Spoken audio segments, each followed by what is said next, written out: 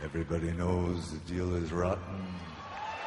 Old Black Joe's still picking cotton for your ribbons and bows.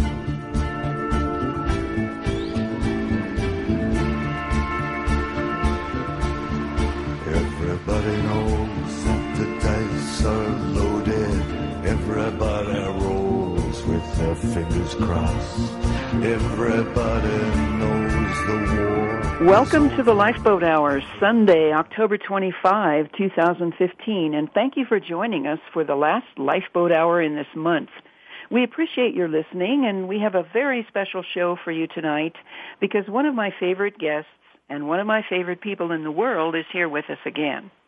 Before I introduce our guest, I just want to remind our listeners in Northern California, in the areas of Chico, Grass Valley, and Nevada City, that I'll be in your region in the coming week as I continue my Northern California tour. For places and times of appearances, please visit my website at carolynbaker.net. I look forward to seeing all of you. Now, as you know, if you listen to the Lifeboat Hour and follow my website and Facebook page, much of my focus in the last 2 years has turned to conscious grieving. Grieving for our rapidly withering planet, grieving for personal losses, wars, extinction of species, and every form of injustice imaginable. I've come to believe that not only do we as a species desperately need to grieve these losses consciously, but that the Earth community itself is asking us to do this. Some would say, well, if we're on the way out as a species, why bother grieving? My answer to that is that especially if we are on the way out, the most important thing we can be doing is grieving because of what grieving does for us personally and collectively and perhaps for nature itself. My guest tonight has been on this show twice in 2014 and comes to us again this evening to bring us up to date on his work and his new book, The Wild Edge of Sorrow, Rituals of Renewal and the Sacred Work of Grief. Francis Weller is a psychotherapist, writer, and soul activist. He's a master of synthesizing diverse streams of thought from psychology, anthropology, mythology, alchemy, indigenous cultures, and poetic traditions. Author of The Wild Edge of Sorrow, he's introduced the healing work of ritual to thousands of people. Francis received a Bachelor of Arts from the University of Wisconsin-Green Bay and 2 master's degrees from John F. Kennedy University in clinical psychology and transpersonal psychology. His writings have appeared in anthologies and journals exploring the confluence between psyche, nature, and culture. His work was featured in the Sun magazine just this month, October 2015, and he's a frequent presenter and keynote speaker at conferences, bringing insight, poetry, and a breath of humor to his talks. Francis is currently on staff at Commonweal Cancer Center Help Program, co-leading their week-long retreats with Michael Lerner. He's taught at Sonoma State University, the Sophia Center in Oakland, and has been the featured teacher at the Minnesota Men's Conference. Francis lives and works in Sonoma County, California. Francis Weller, welcome back to the Lifeboat Hour. Carolyn, it's so good to be back with you. I was looking forward to this all week. Well, it's great to hear your voice again. You know, Francis, you say that grief is a thread that binds all living things, including our cultures throughout time. And you write that, quote, the onset of grief following a significant loss initiates a shift in our daily rhythm, unquote, and that when we enter what is known in some cultures, or that we have entered into what is known in some cultures as a time of living in the ashes. What do you mean by this? Well, I think anyone who's had an acute experience of loss knows that we leave the regular world that we've occupied, the daylight world, and we shift into kind of a parallel world, a world below this world where things are more shadowed, more muted. There's a sense that what was is no longer within reach, and things have been reduced. down to their barest, most essential elements. That's the imagery of ashes. Things are reduced down to the finest, most elemental things when grief is present. Sometimes it's hard to even get up in the day. It's hard to brush our teeth. It's hard to feed ourselves. Grief can have a way of radically altering the way we see, the way we experience, the way we feel, that edge of encounter with the world. So, yes, indeed, a time of living in ashes. There's a wonderful quote from an unknown author. I like this quote very much. It says, "Grief never ends, but it changes. It's a passage, not a place to stay. Grief is not a sign of weakness nor a lack of faith. It is the price of love." Now, you talk about taking up an apprenticeship with sorrow. What does this entail? Well, I think partly what it assumes is that grief is not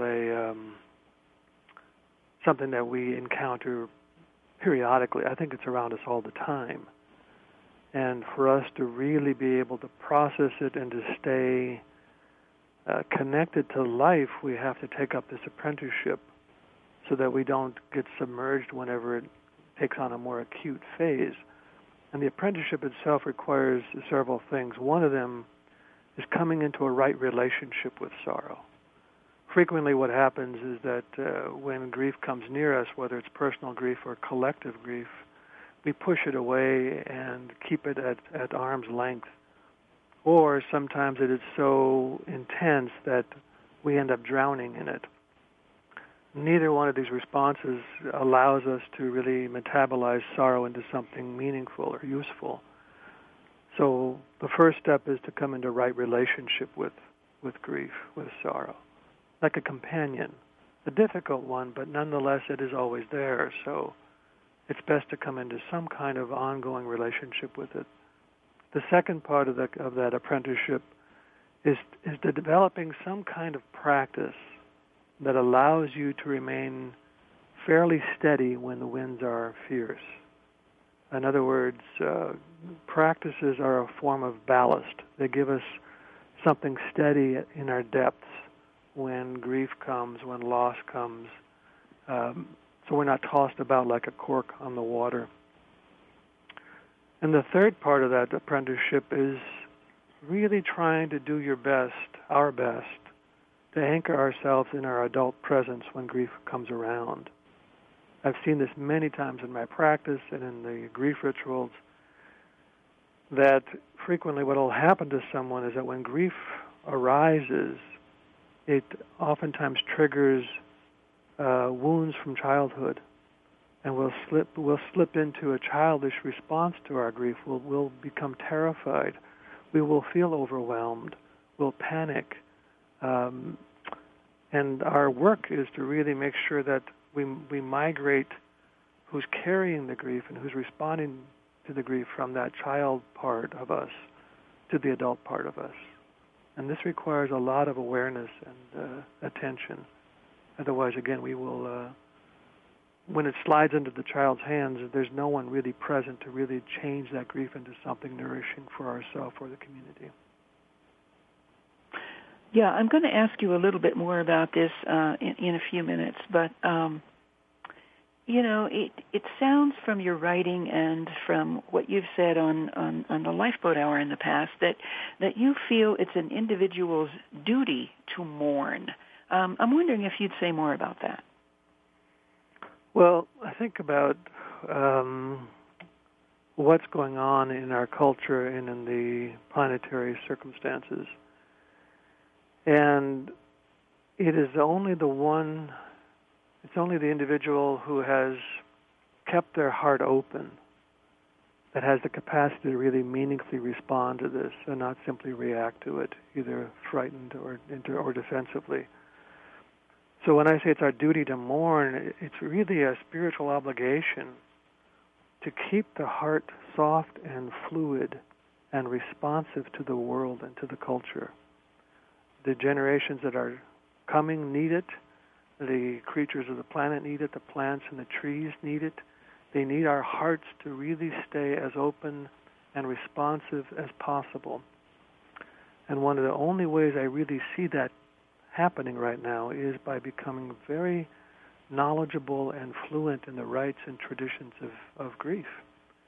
So that's really what I mean by it's our duty to mourn. It's our duty to keep turning into the world as it is and not be caught up in anesthetization and distraction as a way of kind of dimming and dulling what's really happening around us.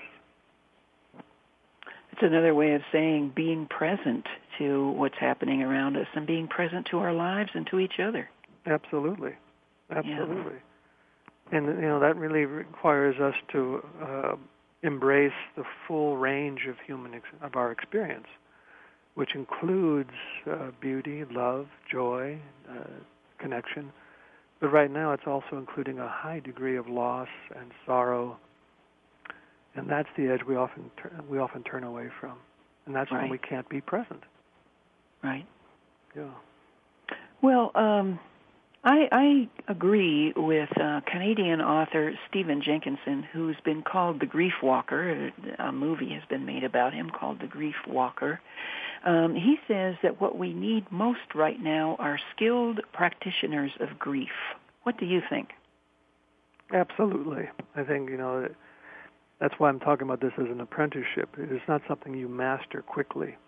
It is, as Stephen said, grief is not just an emotion, it is also a skill. And we need people who are skillfully able to walk into that territory and come back with something. Like I say, this is not something we're simply trying to endure to get through. Grief has a profound way of altering the depth of who we are.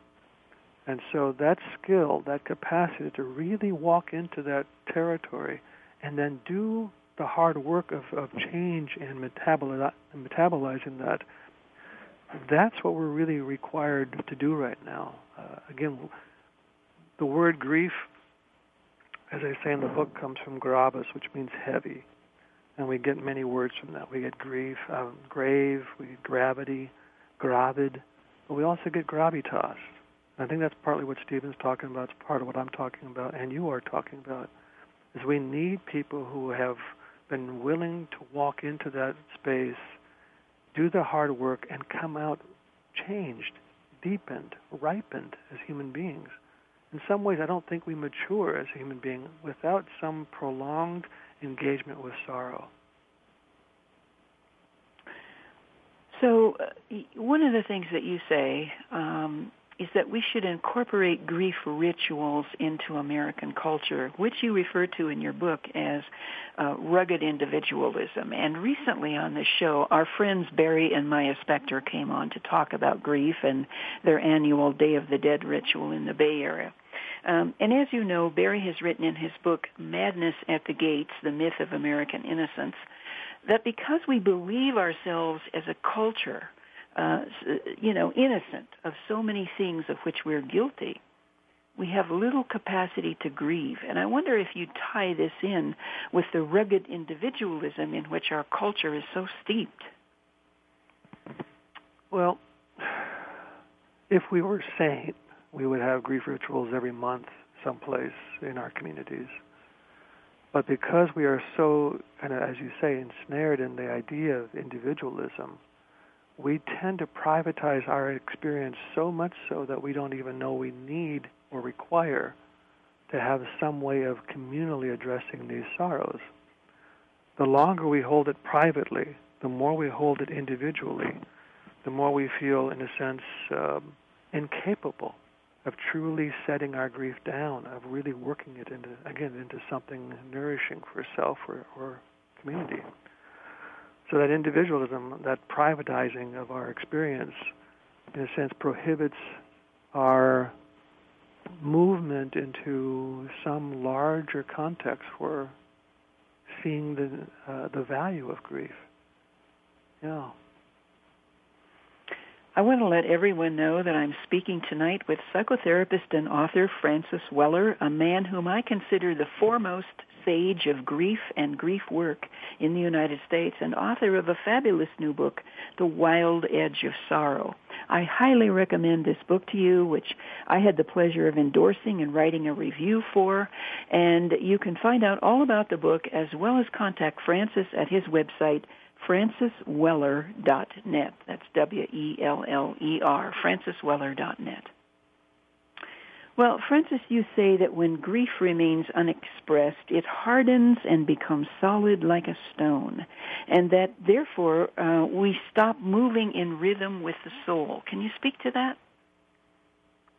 What I like to imagine is that human beings are more verb than noun. I think we're meant to be more a rhythm, a movement, a dance, a song, a poem, than a rigid thing. But when we resist the movement of certain emotions, like pain, like grief, like sorrow, we begin to become more static. We begin to become more rigid, and our movements begin to cease. And you can feel that there's a certain rigidity in certain people when they have, choicefully or not, consciously or not, shut down the room of those more difficult places. I was coming back from a men's retreat with a dear friend of mine, Richard, and he asked me, "So Francis, are you happy?" And I thought about it for a moment. I said, "Well, I'm more alive now than ever. I have moments of happiness for which I'm grateful, but I'm also sad a lot. I'm also angry at times. I'm lonely at times. What I want is to be alive," I said to him. And each of these emotions has vitality in them. And I don't want to, I said, I stopped giving up. I given up trying to be happy, because when I wasn't, I thought I was doing something wrong.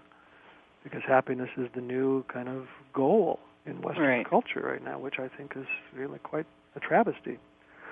But what I want is to be alive, and these feelings have tremendous vitality in them.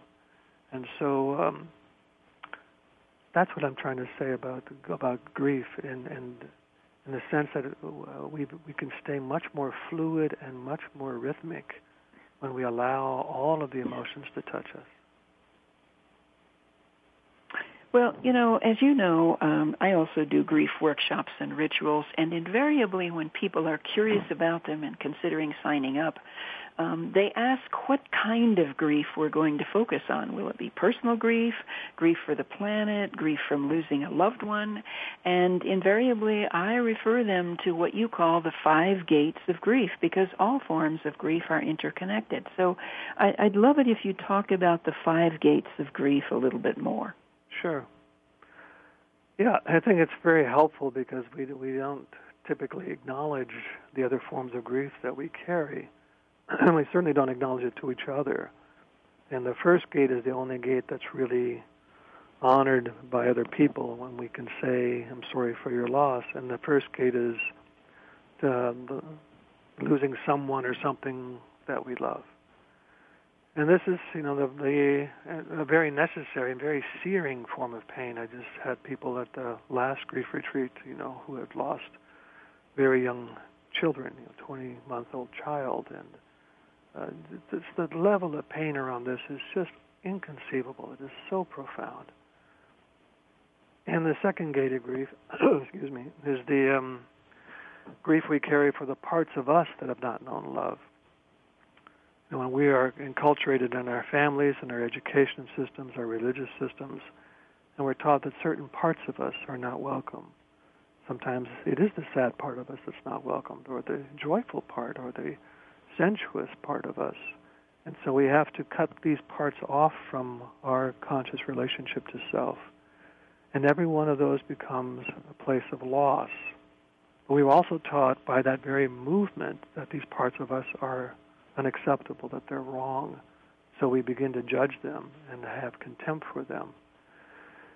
And now we're in this predicament of having an experience of loss but not being able to grieve it because of judgment and contempt.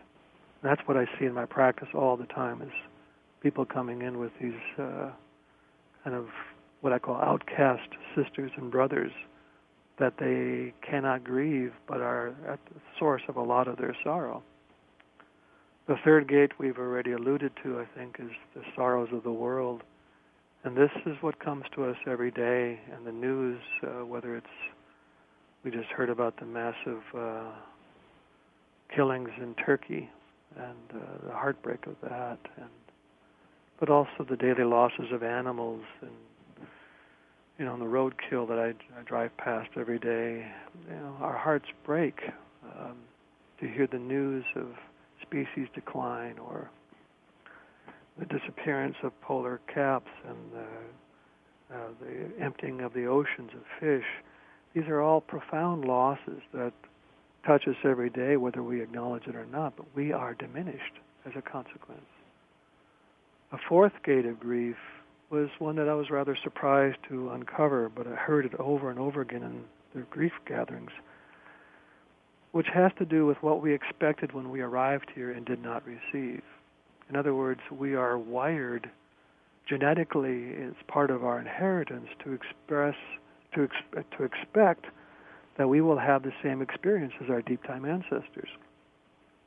R.D. Lang said we arrive here as Stone Age children.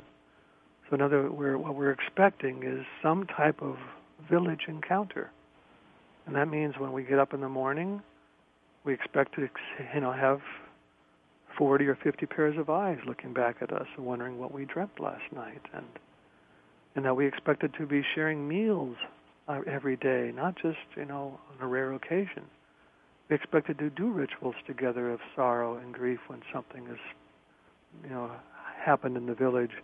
But we also expected to have celebrations of thanksgiving and gratitude, healing rituals. We expected to sit under the stars at night and around the fire and listen to the stories. Almost none of that took place. And consequently, there's this profound emptiness at the heart of most of us, which is not personal, but rather an emptiness where something should have been encountered. And the last gate I call ancestral grief, and that's the grief that we all inherit as well from multiple sources of loss that occurred in our ancestors' generation, but also what we've inherited from what a lot of our ancestors did when they arrived on this continent, which was to decimate an indigenous population, to import slavery, and to radically alter the environment. All of that is still persisting in our psyches, and you can see it and hear about it on a daily basis in terms of racial tensions and the unfinished business of reparations for all that we've done. So those are the 5 gates of grief, and it doesn't matter which one is touched. They all lead to what I call the Great Hall of Sorrows that we all share. Well, I'm thinking particularly of ancestral grief at the moment. This month we celebrated, quote-unquote, Columbus Day. Post offices and banks were closed. And many people around the country and the world have turned it into the celebration of Indigenous Peoples Day. I think that's wonderful. And I just have to go back to something Barry Spector said when he was on the show, which was, can we imagine how wonderful it would be if we had a football stadium full of people and the President of the United States down in the center with 4 or 5 Native American elders, and the President gets on his knees and apologizes to them for what white Americans, white Europeans did to the native peoples who lived here. And then I like to think, as part of my image, I like to think that would be followed by a pardon of someone like Leonard Peltier, to put some real teeth into it. This Hall of Sorrows that you're talking about is so enormous. It truly is. It truly is. Which is one of the reasons why it's virtually impossible for us to try to, on our own, encounter it. And so we wisely shut down. I mean, there's a wisdom to our numbing and our avoidance. Right. Because we have been conditioned to try to face this in our isolation, and it is just way too much for us to do privately. Yeah, and I emphasize this all the time, that this is work that we absolutely cannot do alone. We've got to have community support and people grieving with us in a village kind of situation. It does so many things when that happens, doesn't it, Carolyn? I mean, one of the biggest things is that it really affirms something so innate and I think instinctual in the psyche, which is that we've always done this together. We've never, in our long history as a species, done this privately. And so to be weeping side by side with a brother or a sister, it repairs something fundamental in our psychic lives. The thing that's been really distorted and forgotten has a great chance of being repaired all on its own, which is a profound, addition. Not only are we grieving and allowing that to be released, but we're also repairing something fundamental to what it means to be human. Well, sometimes even when people really understand that, in a grief ritual they'll be held by others, they'll be supported, and they won't have to do this alone. Sometimes, because they know they're carrying so much, and maybe even more grief than they're aware of, they tell me, and I know they tell you, that they're afraid that if they begin opening that huge backlog of grief, they'll never stop grieving and they'll go crazy or they'll become unable to function. But you write that two things are required to fully let go of the grief we carry: containment and release. Why is this important for people who are afraid to begin letting the grief out? Well, I think part of the reason we have so much fear is that we've never felt adequately contained. Right. That many of us encountered grief early on in our life and throughout our lives, in which we were, again, forced to face it privately. That's not an adequate containment field. That's way too small. And so I'm stuck with trying to do two jobs simultaneously. I'm trying to contain it and release it, and I can't do both at the same time. So what I end up doing is becoming a permanent containment field for sorrow. Mm-hmm. And so now all of the sorrows that I've encountered in my lifetime tend to begin to back up, and now they're congesting my life, my heart, my soul. And so what we need, is to begin to build faith again, that grief is not here to take us hostage. It's not here trying to overwhelm us.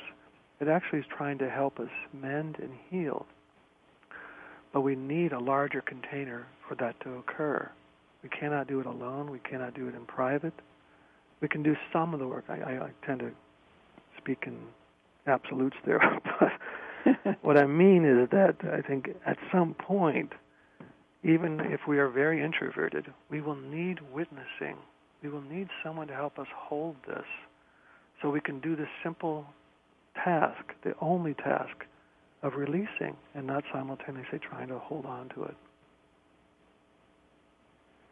One of the terms, Francis, that you talk about in your book and other places is intervulnerability. What does that mean? Well, that's a term I get from Marion Greenspan in her book, Healing Through the Dark Emotions. Yeah, Healing Through the Dark Emotions. Yeah. And I really liked it. She speaks about that we are all in this together. There is no such thing as, again, the privatized pain. That the intervulnerability means that we are all so enmeshed in our mutual salvation that we have to lean into this much more thoroughly. We'll either do it collectively or we will not make it. Now, there has to be some realization that your pain is my pain. When we talk about it at the grief rituals, we say, after we finish going around the circle to see what people have brought, we say, okay, this is our communal cup. This is ours. The shape of the grief might be different from person to person, but we all know sorrow, and we all know loss. And so we are here today this weekend, to try to empty our communal cup a little bit. That's a part of it, too, is that the fear of entering that space of grief has really come from that feeling of it having no bottom. I think I write about that as well in the book, that we don't trust that our encounter with grief will actually lead us someplace. It'll just be free fall. And so when people come to the grief gatherings, there's often a lot of fear, as you've, I'm sure, encountered. But slowly over the course of the weekend, they begin to see other people touch it, feel it, express it, and still stay present and not disappear, not go into free fall. We begin to have a little bit more faith. And that's why I love ritual, is that it's not a one-shot deal. It's not a kind of a drive-by event. You do it over and over and over again. Yeah. And then you can really begin to have some strong faith and a deep sense of its capacity to hold you and to help you do what you need to do within that time. Well, you write a great deal about ritual, and you've been practicing it for years. I know that you are one of the rituals you're talking about is the grief weekend ritual. Are there other rituals that you are referring to, or that you sometimes use? Well, we use a variety depending on what the circumstance is. We do often do what we call a stone ritual, where we, with smaller groups of people in the shorter time period, where we create a bowl, a shrine in the middle of the circle with a bowl of water, a large bowl of water, and many small stones, little, 50-cent piece size stones around the bowl. And people come to the middle and pick up a stone and name the particular grief they're carrying, and then place it in the water. And over time, as people come and share their many stories and experiences of grief and put it in the water, you begin to see this again. This is our sorrow. This is our collective mourning that we're doing. And then that water is taken out and fed to the earth and to the trees and to the plants. So there's many ways that we can do the grief work, many different forms to it. And I always encourage people to kind of create their own. Right. You don't have to depend upon someone offering a grief ritual. And I often say at the beginning of our gatherings, it is very strange that we're here today coming to a grief workshop or listening to a grief lecture. It seems that we have classes and programs and workshops on all the things that we have forgotten to do. So we have classes and workshops on play, on relationships, on the creativity, on sexuality. These are all the things that we seem to have forgotten, which is, again, deep part of our grief, isn't it? Well, there's another ritual that you're having soon, I think, and it's an annual ritual for you around Thanksgiving time. Can you say more about that? Yeah. I mean, one of the things we talk about is that the mark of a mature man or a mature woman is to carry grief in one hand and gratitude in the other. Yeah. So we have embodied that as best we can here locally by having our grief rituals, but also having our gratitude rituals. It's very important for us to gather together and say thank you. Dark though it is, as W.S. Merwin says, we have to keep saying thank you, even just for this breath, for this day, for this time, for this opportunity to serve, to be part of what's going on. So every year for the past 15 years, we've gathered the weekend before Thanksgiving and held this gorgeous community gratitude ritual with children. We have children there who have been there since in utero, have never missed a one. They've been there all 14 years, and these kids know and have been raised in the village. And this is the closest we get to being in village, is this time together, singing and poetry, and we create this extraordinarily beautiful gratitude shrine and make offerings, and then we take the offerings that we've made and on Sunday take them out into an opening in the earth and feed her belly for once. And we are an extraordinarily extractive culture, so once a year at least we try to put something back into her belly to keep her green and keep her alive. And it's extraordinarily beautiful, and it does help to hold the grief. Once again, folks, I'd like to remind you that I'm talking with author and psychotherapist Francis Weller, facilitator of incredibly powerful grief rituals, a man who is skilled and is really a compassionate grief guide in these times of unprecedented sorrow and loss. So, Francis, for those folks who don't know anything about grief rituals, can you describe a little bit about what a grief ritual looks like? Sure. Well, it has several components. One of them is that we spend a few days what I call composting. In other words, it's hard to grieve on demand, especially when many of our strategies are of trying to remain detached or distant from our grief. So it takes time to work the ground.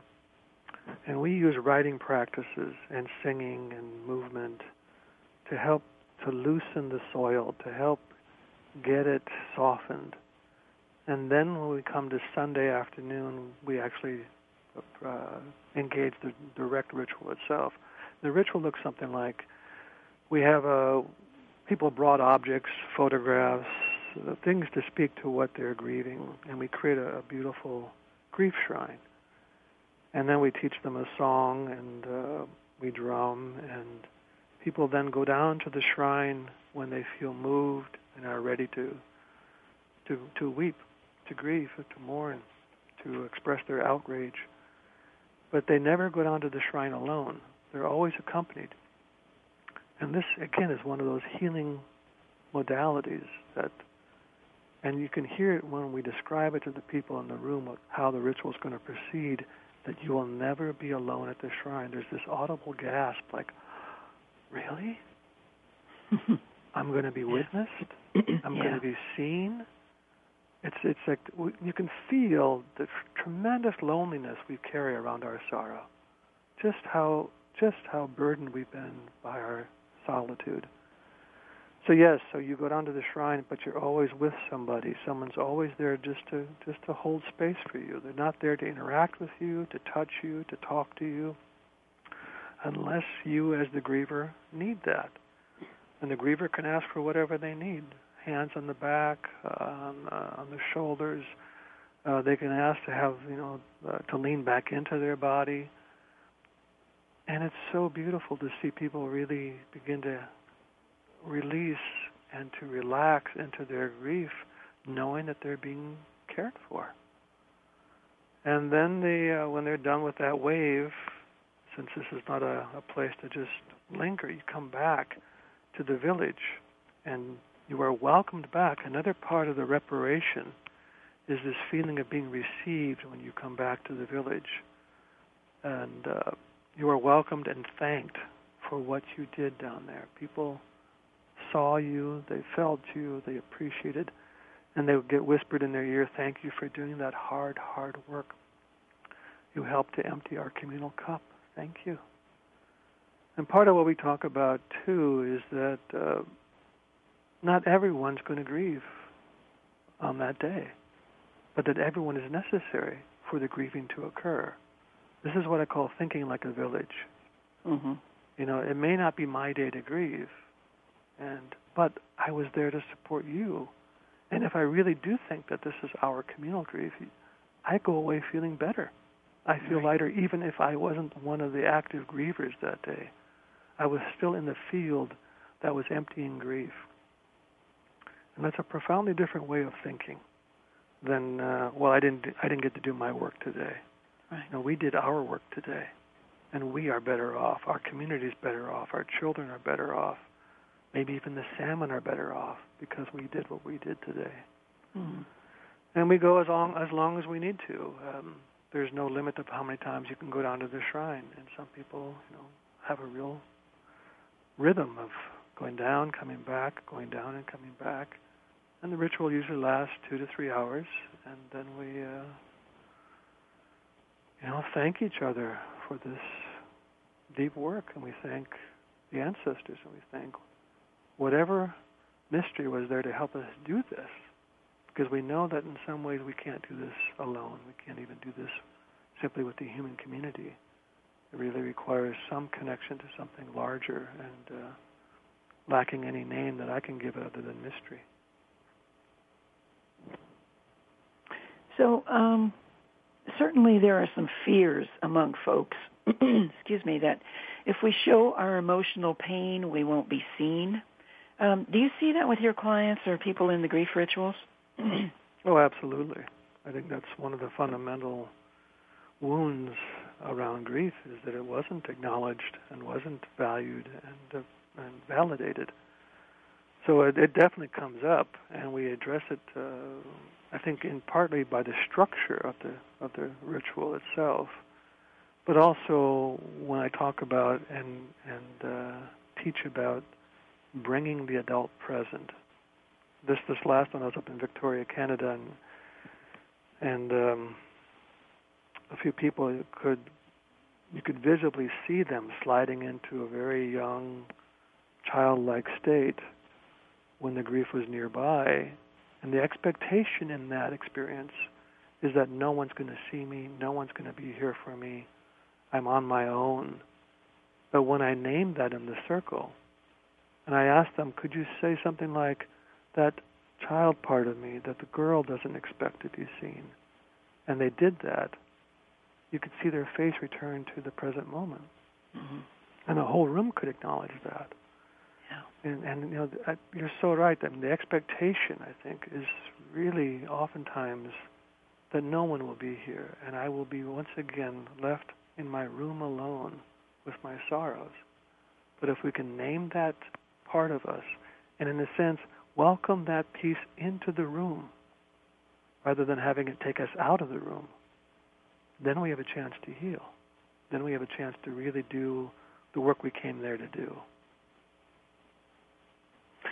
Well, you know, we're kind of coming down to the end of our time, but I want you to talk a little bit, if you would, about the price we pay as a culture, but very much as individuals, if we don't grieve, if we don't feel and befriend our different emotions. What are the health issues, for example, that are associated with the denial of our emotions?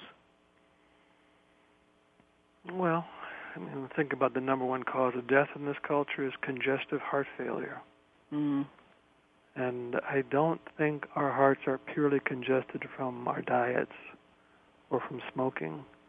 I think they're congested from our unmetabolized sorrows, and maybe even our unexpressed love.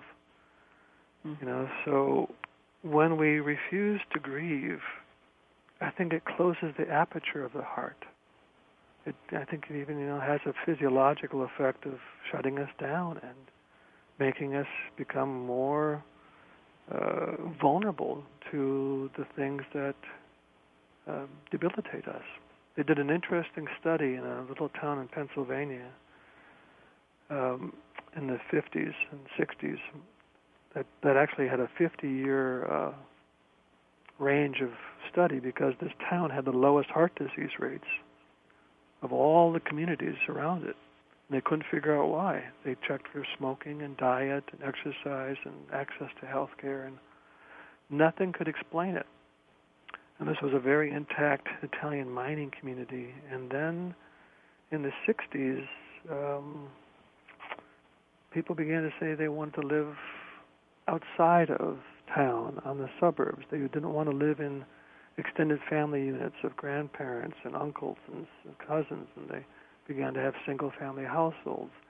And the young children began to say, I want to move to Berkeley, or I want to go to New York City. And the social fabric began to tear, and guess what happened to the heart disease rates? Right. They shot up not only to the average, but above normal. So there's something really about the protective value of contact and connection that is so essential to the heart and to our well-being and to our health. And that means keeping the heart open. And that means being able to take whatever comes into our field, whether it's love, beauty, kindness, compassion, or sorrow, loss, death, and be able to really keep showing up to do that, to do the deep work of whatever life is asking from us. So we're almost out of time, but there's a quote from a book, Letting Go, and I'm not sure who wrote that book, but you like to often finish up with this quote. So would you go ahead and give it to us and tell us who wrote the book, Letting Go, as well? I'm drawing a blank on that one. Oh, okay. That's okay. Then I'm not alone in not knowing. Yeah. Do you remember the quote at the start of it? Every loss we experience? No. Well, I'll go ahead and read it. Yeah, Every please. loss we experience in our lifetime has the capacity to deepen us, to widen the channel of soul life flowing into us. As we become familiar with sorrow and ease our resistance to its bittersweet tincture in our lives, we simultaneously become more able to love this astonishing world. Even as we recognize our own inevitable ending, there arises a feeling of gratitude, of grace, that we have been gifted with this time, these particular people, and this astonishing planet. Well, that's my passage. That's I wrote that. Okay. That's from your new book, correct? Yes. Okay. All right. Good quote, though. Yeah. I like. That was a pretty smart guy who wrote that. Yeah. Well, Francis, I really want to thank you for being on the Lifeboat Hour with us tonight, and thank you for the incredible work you do in the world. Well, Carolyn, I would just mirror that back to you. I think it's going to take all of us, many of us, doing this and offering avenues through this type of practice of ritual and community to make any inroad on what's coming our way. And thank you for doing all that you're doing, the radio show and your talks and your writings. And we are blessed to have you. Well, we're blessed to have each other, Francis, and I can't wait to see you when I'm in Northern California. And I want to thank all of our listeners for joining us, and please do get a copy of The Wild Edge of Sorrow, Rituals of Renewal and the Sacred Work of Grief. Thank you, Francis. Thank you, Carolyn. Good night, everyone. Everybody knows the deal is rotten. Old Black Joe still picking cotton for your ribbons and bows.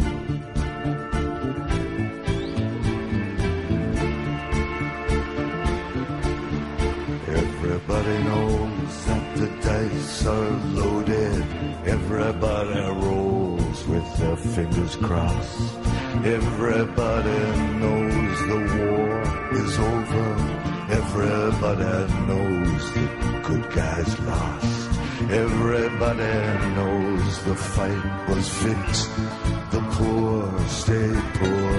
The rich get rich. That's how it goes. Everybody knows. Everybody knows the boat is leaking. Everybody knows the captain lied. Everybody got this broken feeling like their father or their dog just died. Everybody talking to their pockets. Everybody wants a box of chocolates and a long stem rose. Everybody knows. Everybody knows that you love me, baby. Everybody knows you really do. Everybody knows you've been faithful. Give or take a night or two. Everybody knows you've been discreet, but there were so many people you just had to meet without your clothes. Everybody knows. Everybody knows. Everybody knows. That's how it goes. Everybody knows. Everybody knows.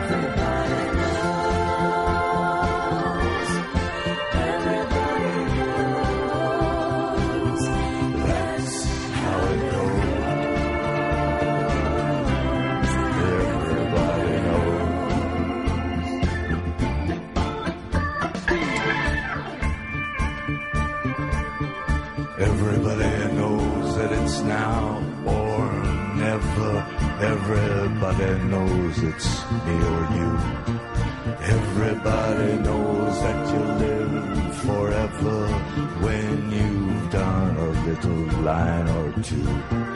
Everybody knows that dealing rotten old Black Joe's still picking cotton for your ribbons and bows.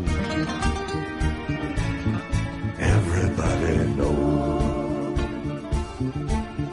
Everybody knows that the plague is coming. Everybody knows it's moving fast. Everybody knows that the naked man and woman just a shining artifact of the past. Everybody knows the scene is dead, but there's going to be a meter on your bed that will disclose what everybody knows.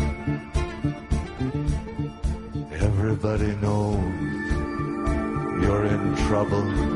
Everybody knows what you've been through. From the bloody cross on top of Calvary to the beach at Malibu. Everybody knows it's coming apart. Take one last look at this sacred heart before it blows. And everybody knows. Everybody knows. Everybody knows. That's how it goes. Everybody knows. Everybody knows. Everybody knows.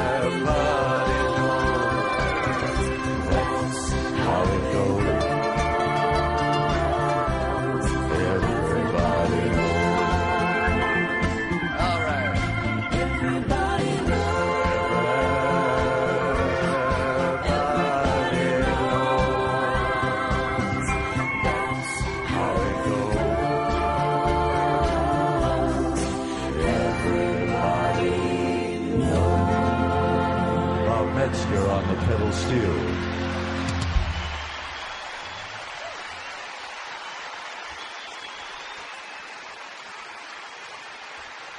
Thank you.